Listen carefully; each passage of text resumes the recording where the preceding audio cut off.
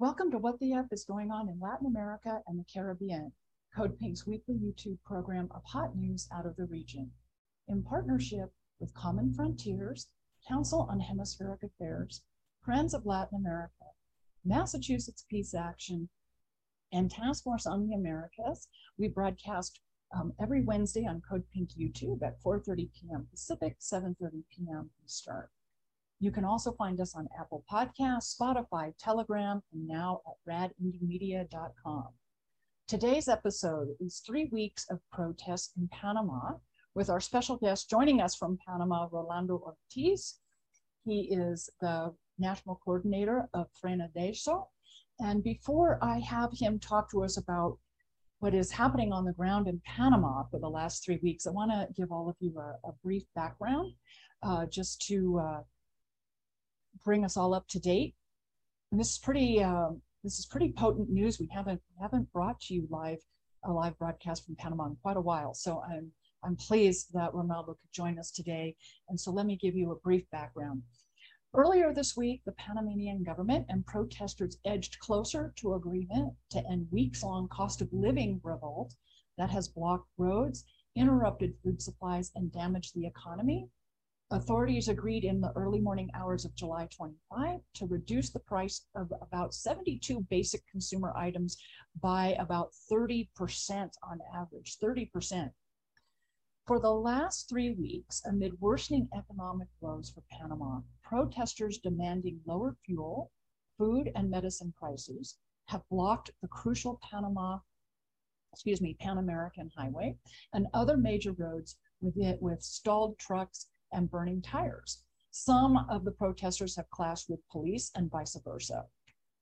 Despite its dollarized economy and impressive growth figures, the country of 4.4 million people has one of the world's highest rates of social inequality, with poor access to health services, education, and clean drinking water in some areas.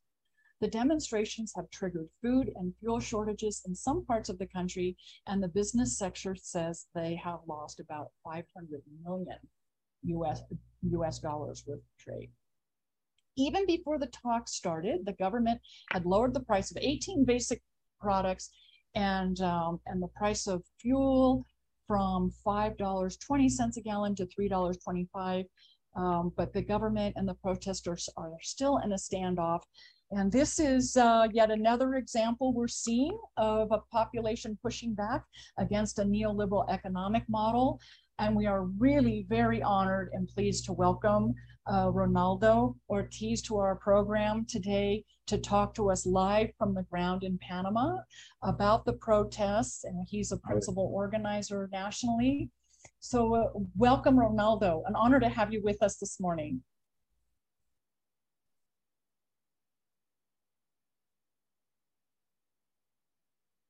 Muy buenos días, buenas tardes, buenas noches a quienes nos vean tanto de inmediato como en las redes sociales del mundo virtual. Agradecido desde Panamá, Ronaldo Ortiz del Frente Nacional por la Defensa de los Derechos Económicos y Sociales. Salud.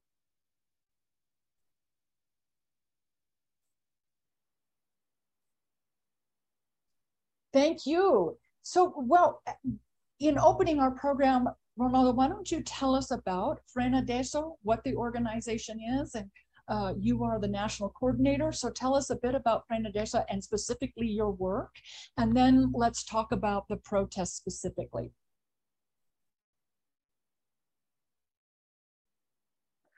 Bueno, Frena de Eso es una organización de distintos sectores, estudiantes, jóvenes, indígenas, vecinos, obreros de la construcción, trabajadores en general, educadores, amas de casa, comunidades organizadas, profesionales, en fin, los sectores más amplios de lucha social de Panamá nos encontramos en Frenadeso y que ya tenemos alrededor de 15 años de estar en esta lucha como Frenadeso, pero las distintas organizaciones tienen décadas de lucha. Y nada, como estamos en esta lucha en torno a un sistema económico, político y social que ha afectado los derechos del pueblo panameño, lo que sucede en estos momentos en Panamá no es más que el resultado de la imposición de un modelo económico de un sistema, el neoliberalismo capitalista, que como sabemos en muchas partes del planeta, afecta a las grandes mayorías, a los pueblos oprimidos, y solo favorece a un pequeño grupo, ¿no?, de empresarios en su gran medida que controlan el poder del gobierno. Entonces, lo que ha sucedido en Panamá es eso, la crisis global que pasa del planeta ha tenido su efecto en Panamá también, directamente en el tema del aumento de los precios de los combustibles, los alimentos, la energía eléctrica, los medicamentos y todo lo que tiene que ver con la corrupción. Así que eso fue lo que detonó esta lucha que tenemos en este momento.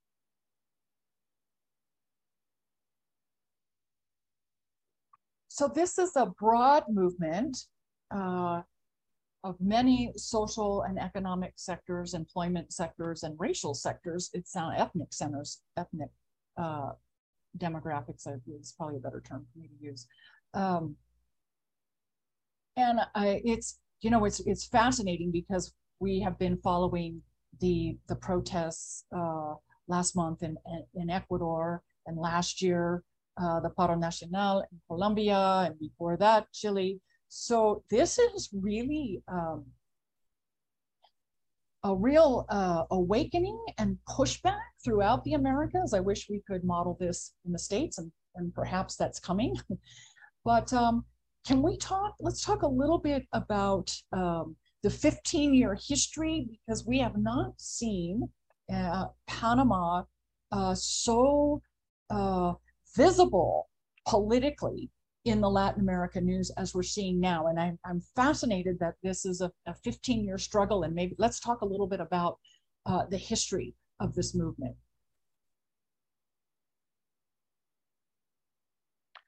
Sí, como decía, Frenadeso es un espacio de distintas organizaciones, de distintos sectores. Cada sector, digamos, por decir un ejemplo, el Sindicato de los Obreros de la Construcción va a cumplir 50 años de estar organizado.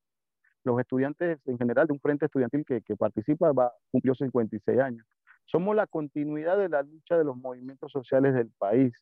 Entonces, cuando se constituye Frenadeso, desde esa posición democrática del pueblo humilde, honesto y trabajador, impulsamos, ¿no?, la lucha del pueblo panameño con más fuerza. Entonces, eso da oportunidad a que mientras nos seguimos organizando, fortaleciendo lo que llamamos acá el poder popular, el poder del pueblo, y garantizar la defensa de los derechos, que nos vayamos reuniendo más aún. Entonces, ahora que se da la situación con este tema de la crisis neoliberal, una de las tantas crisis del neoliberalismo, y todo el tema de cómo ha golpeado antes de la pandemia, en medio de pandemia, y ahora la crisis económica, estallamos.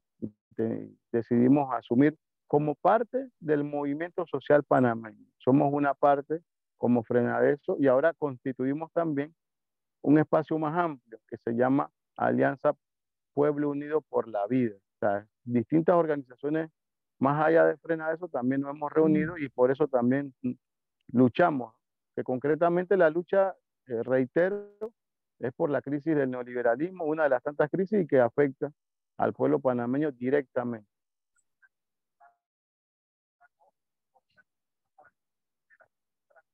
So this has been a 3-week protest strike. We are hearing in the North American press that there are talks in progress with the current government of Panama. Can you update us as to the progress of those talks, and what issues and issues, we should say, have been discussed and potentially agreed upon between the government and the people?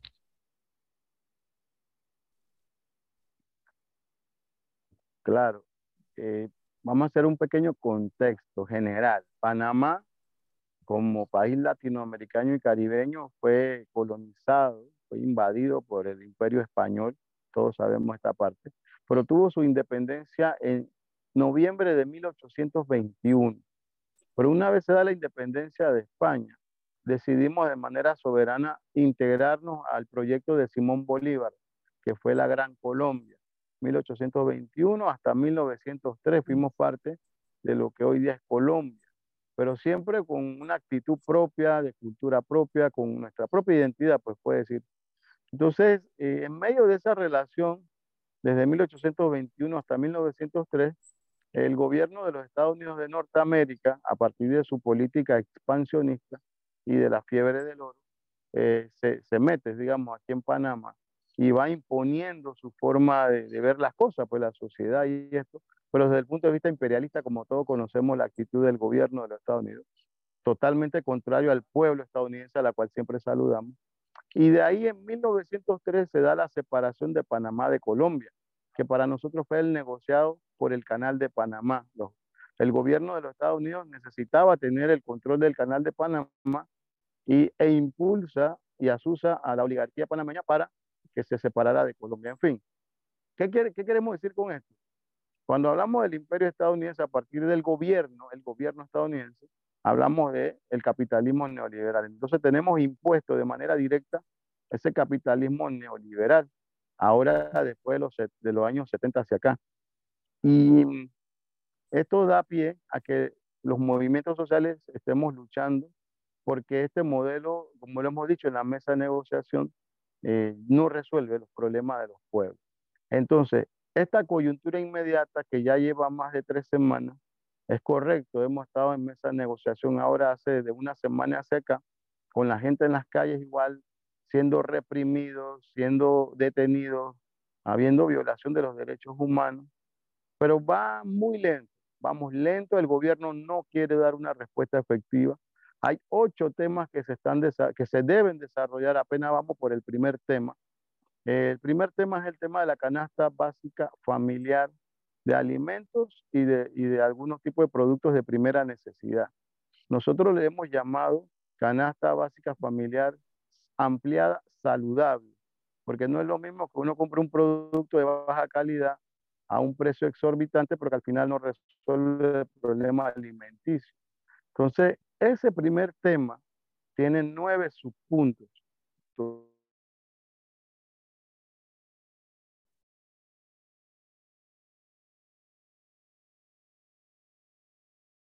And can we quickly go through the other 7 items, the other 7 points? Quisiéramos como pueblo panameño y seguimos en las calles. Lamentablemente es necesario hacer este tipo de maniobra porque así es como se escucha al pueblo.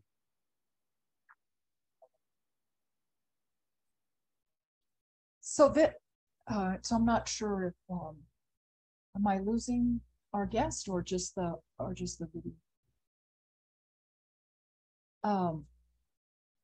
So gosh, there's a lot of things I've taken notes on here. Sí, So, ¿me escuchó? okay, muy bien, gracias. So first, I just want to quickly mention something for the audience because we introduced our guest as the national leader of FRENADESO, and for our audience, FRENADESO is Frente Amplio por la Democracia, excuse me, and also I'm so pleased you brought up this history of Panama beginning in 1821 with Simon Bolivar, because Simon Bolivar is a historical figure in the Americas that we learn very little to nothing about, those of us from North America. And Panama was part of Simon Bolivar's liberation movement, or liberation from Spain, from that empire. And then you went from one empire, from the Spanish Empire, right, to the U.S. empire. And I really encourage our audience to learn more and read more about Simon Bolivar. And of course, he was the impetus for the Bolivarian Revolution in Venezuela, and a really important figure. And I'm happy for your reference to him and how he's, really inspiring and leading your organization. And for our audience, by the way, July 24 was the 239th anniversary of Simon Bolivar's birth. Just so you understand how significant he is here in Central South America and the Caribbean. Can we go quickly, Ronaldo, through the list, the other 7 items that are on the list of demands? between the protesters or the people? I don't, Muchas between the gracias. people and the group? Muchas gracias. Por eso queremos reiterar la figura de Simón Bolívar y el pensamiento de la patria grande, porque ahí está el tema de la pregunta anterior, antes de pasar a la que me dijo ahorita. ¿Por qué Panamá no se escucha mucho? Porque Panamá, como ha sido un punto geopolítico de importancia para el gobierno de los Estados Unidos, siempre ha tratado de mantenerse como que todo está bien, no pasa nada, por esa misma geopolítica. ¿Pero por qué? Porque en algún momento el pueblo panameño decidió tener ese pensamiento bolivariano, echarlo adelante, pero el gobierno del imperio estadounidense nos limitó. Entonces, por eso se ve como que no pasa nada, cuando en Panamá han habido luchas en todas las décadas del siglo pasado y lo que va de este siglo. Además de eso, bueno, tener claro que para nosotros los principios son los principios de integración latinoamericana, caribeña y de toda la América, para toda la América, todo el continente. Somos una sola patria y además de eso, en ese pensamiento latinoamericano bolivariano, la solidaridad entre los pueblos es fundamental. Por eso siempre también nos hemos solidarizado con el pueblo, ese heroico pueblo de Estados Unidos que siempre ha resistido a ese gobierno, a los gobiernos que han dirigido el Estado. Bueno, volviendo al tema panameño, como decía, el primer punto ha sido el tema de la canasta básica familiar. Después de superar este punto, que esperamos sea pronto, debemos de entrar al tema del aumento de los precios del combustible, todo lo que tiene que ver con los precios del combustible, porque acá está totalmente fuera de control este tema de los precios del combustible.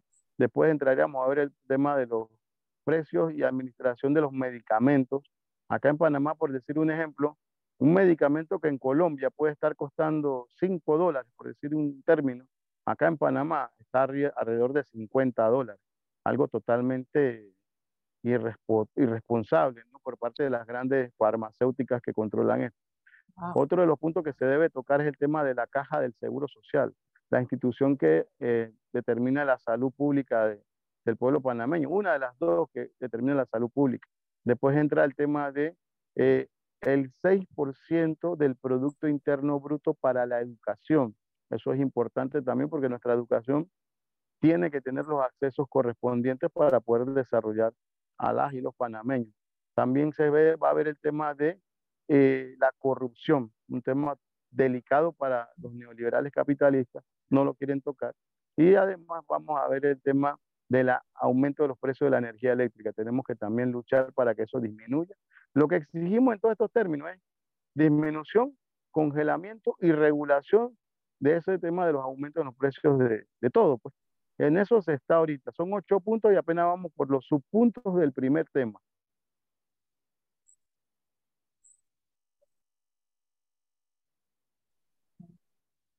And the first item being family basic food basket and the food basket of quality foods.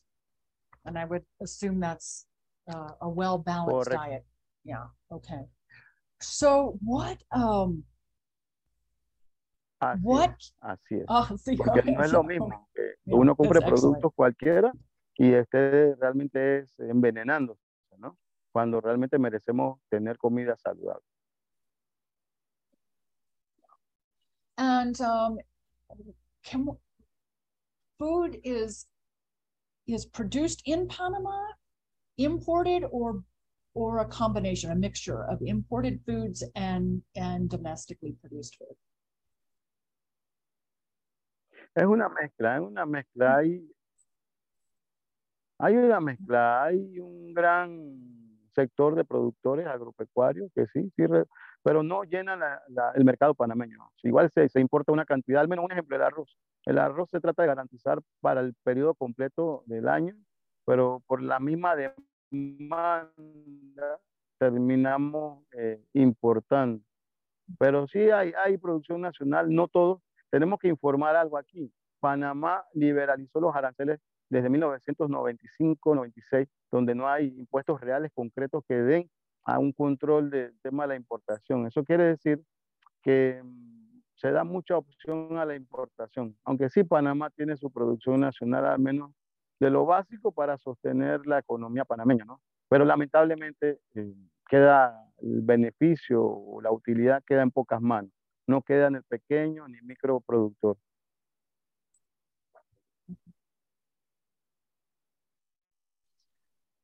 So let's talk a little bit about food production, because this is something that is really becoming throughout the Americas. And I guess I would give Nicaragua, as the principal example, the importance of domestic food production in relationship to national sovereignty, and also in relationship to combating climate change.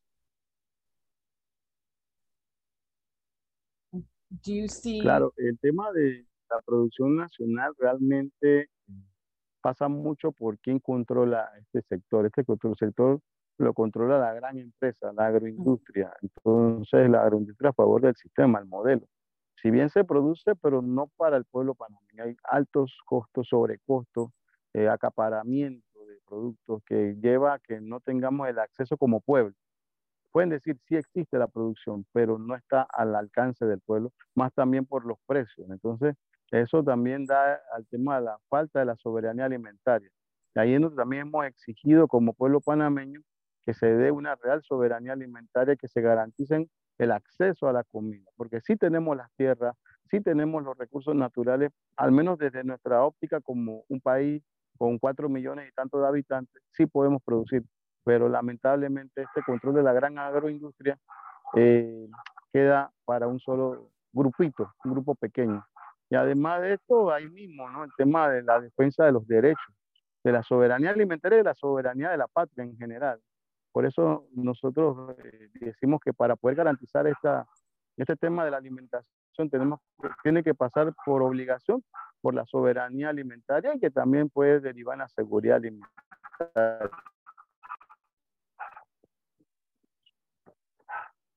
So in guaranteeing food sovereignty and domestic production, does this involve retooling or restructuring land ownership in Panama as well?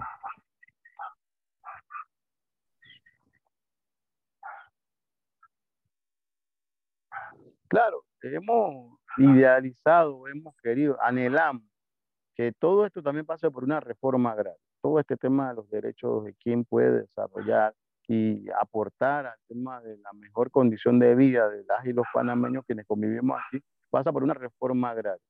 Obviamente, en un modelo económico neoliberal del sistema capitalista no les parece a los neoliberales. Entonces, en eso hemos seguido batallando, que se dé una reforma agraria que pase por defender la soberanía alimentaria. Sí, tenemos eso como anhelo, como idea, como propuesta. Lamentablemente, los neoliberales, repito, no les interesa y evitan ese tema. So how can, or let me rephrase that. What is the vision for your movement?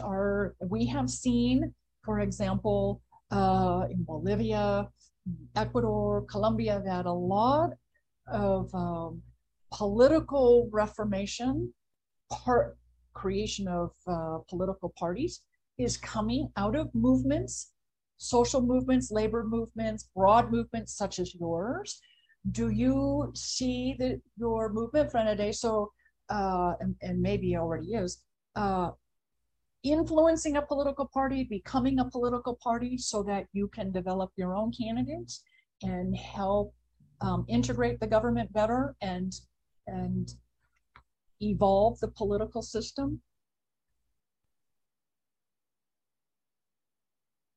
Claro, claro. De hecho, nosotros como organizaciones continuadores de la lucha de otras décadas, de otros siglos, también tenemos eso pendiente. Hemos hecho un esfuerzo, hemos logrado constituir un instrumento político electoral, como le llamamos acá. Por el tema de leyes se le llama partido político, pero para nosotros es una herramienta más de lucha. Y en el caso nuestro se llama Frente Amplio por la Democracia. Sí hemos logrado tener en nuestro espacio político electoral, solo que por las mismas leyes antidemocráticas que hay en países como el nuestro, en que nosotros desarrollemos una participación efectiva.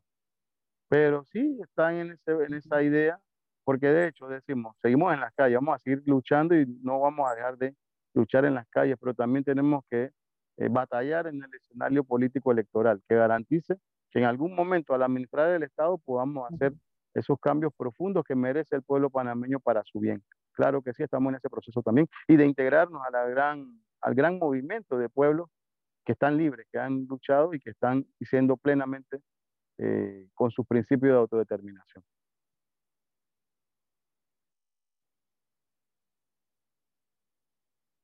Well, this is a massive project and a really terrific example and a very inspiring example of what's possible. This is a theme, as our audience knows, that we continually come across as we discuss issues in the Americas, particularly south of the US border, how important it is to create a broad movement and to have political parties and political candidates come out of those movements to influence electoral politics and then eventually influence government policy itself. So this is really, really inspiring what you have created and what you are working on. And I wonder in our final minutes if you can share with us how best those of us in the North American audience can help you. What activist projects, what legislative work, where best can we help amplify your work?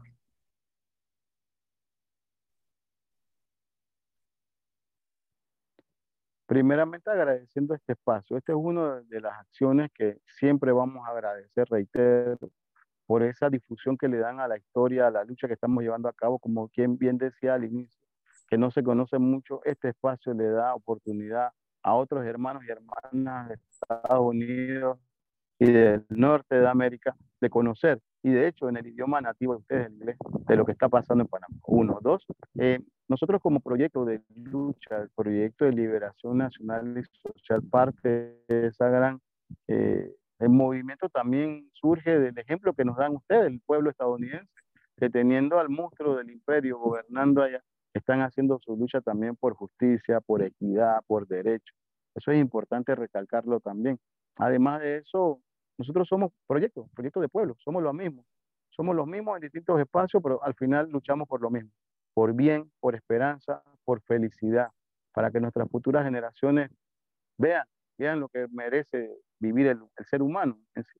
Además de eso, como parte de la patria grande, nuestros principios van dirigidos a eso, a fortalecer nuestro movimiento como panameños y panameñas, lograr asumir en algún momento la administración del Estado o del espacio del que llamamos Panamá hoy día, llevar los cambios sociales que merece el pueblo panameño y que sea ejemplo también a los demás pueblos, así como es el pueblo de Venezuela, el de Nicaragua, el de Bolivia, los pueblos hermanos que están también dándonos ejemplo todos los días. Eso es parte de nuestro aporte como patria grande, como fuerza social para el cambio, que tenemos elementos como el poder popular, entender qué tipo de democracia merecemos como pueblo y el tema de seguir constituyendo un espacio de movimiento fuerte como es una Asamblea Nacional Constituyente originaria, autoconvocada desde los pueblos.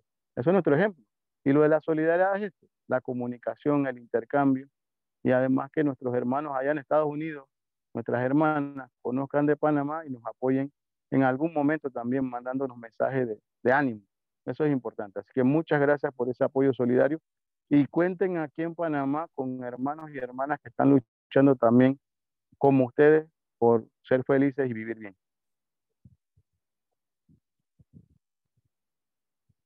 Thank you so much, Ronaldo, for joining us today. What an honor to have this conversation with you live from Panama. And we will definitely follow your struggle.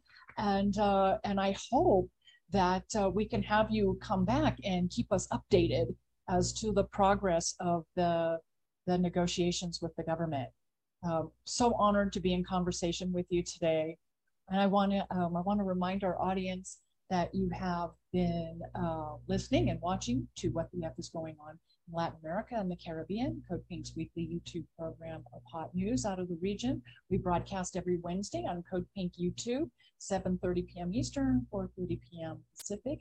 And also be sure to catch Code Pink Radio every Thursday morning on WBAI out of New York City, WPFW out of Washington, D.C., and we're now on Pacifica Radio out of Houston and Los Angeles. And that's broadcast at 11 a.m. Eastern, Both projects can be found on Apple Podcasts and Spotify. So thank you, everyone, and we look forward to being in conversation with you next week. And thank you so much to our guest, and we look forward to having you back to keep us updated. Thank you, everyone.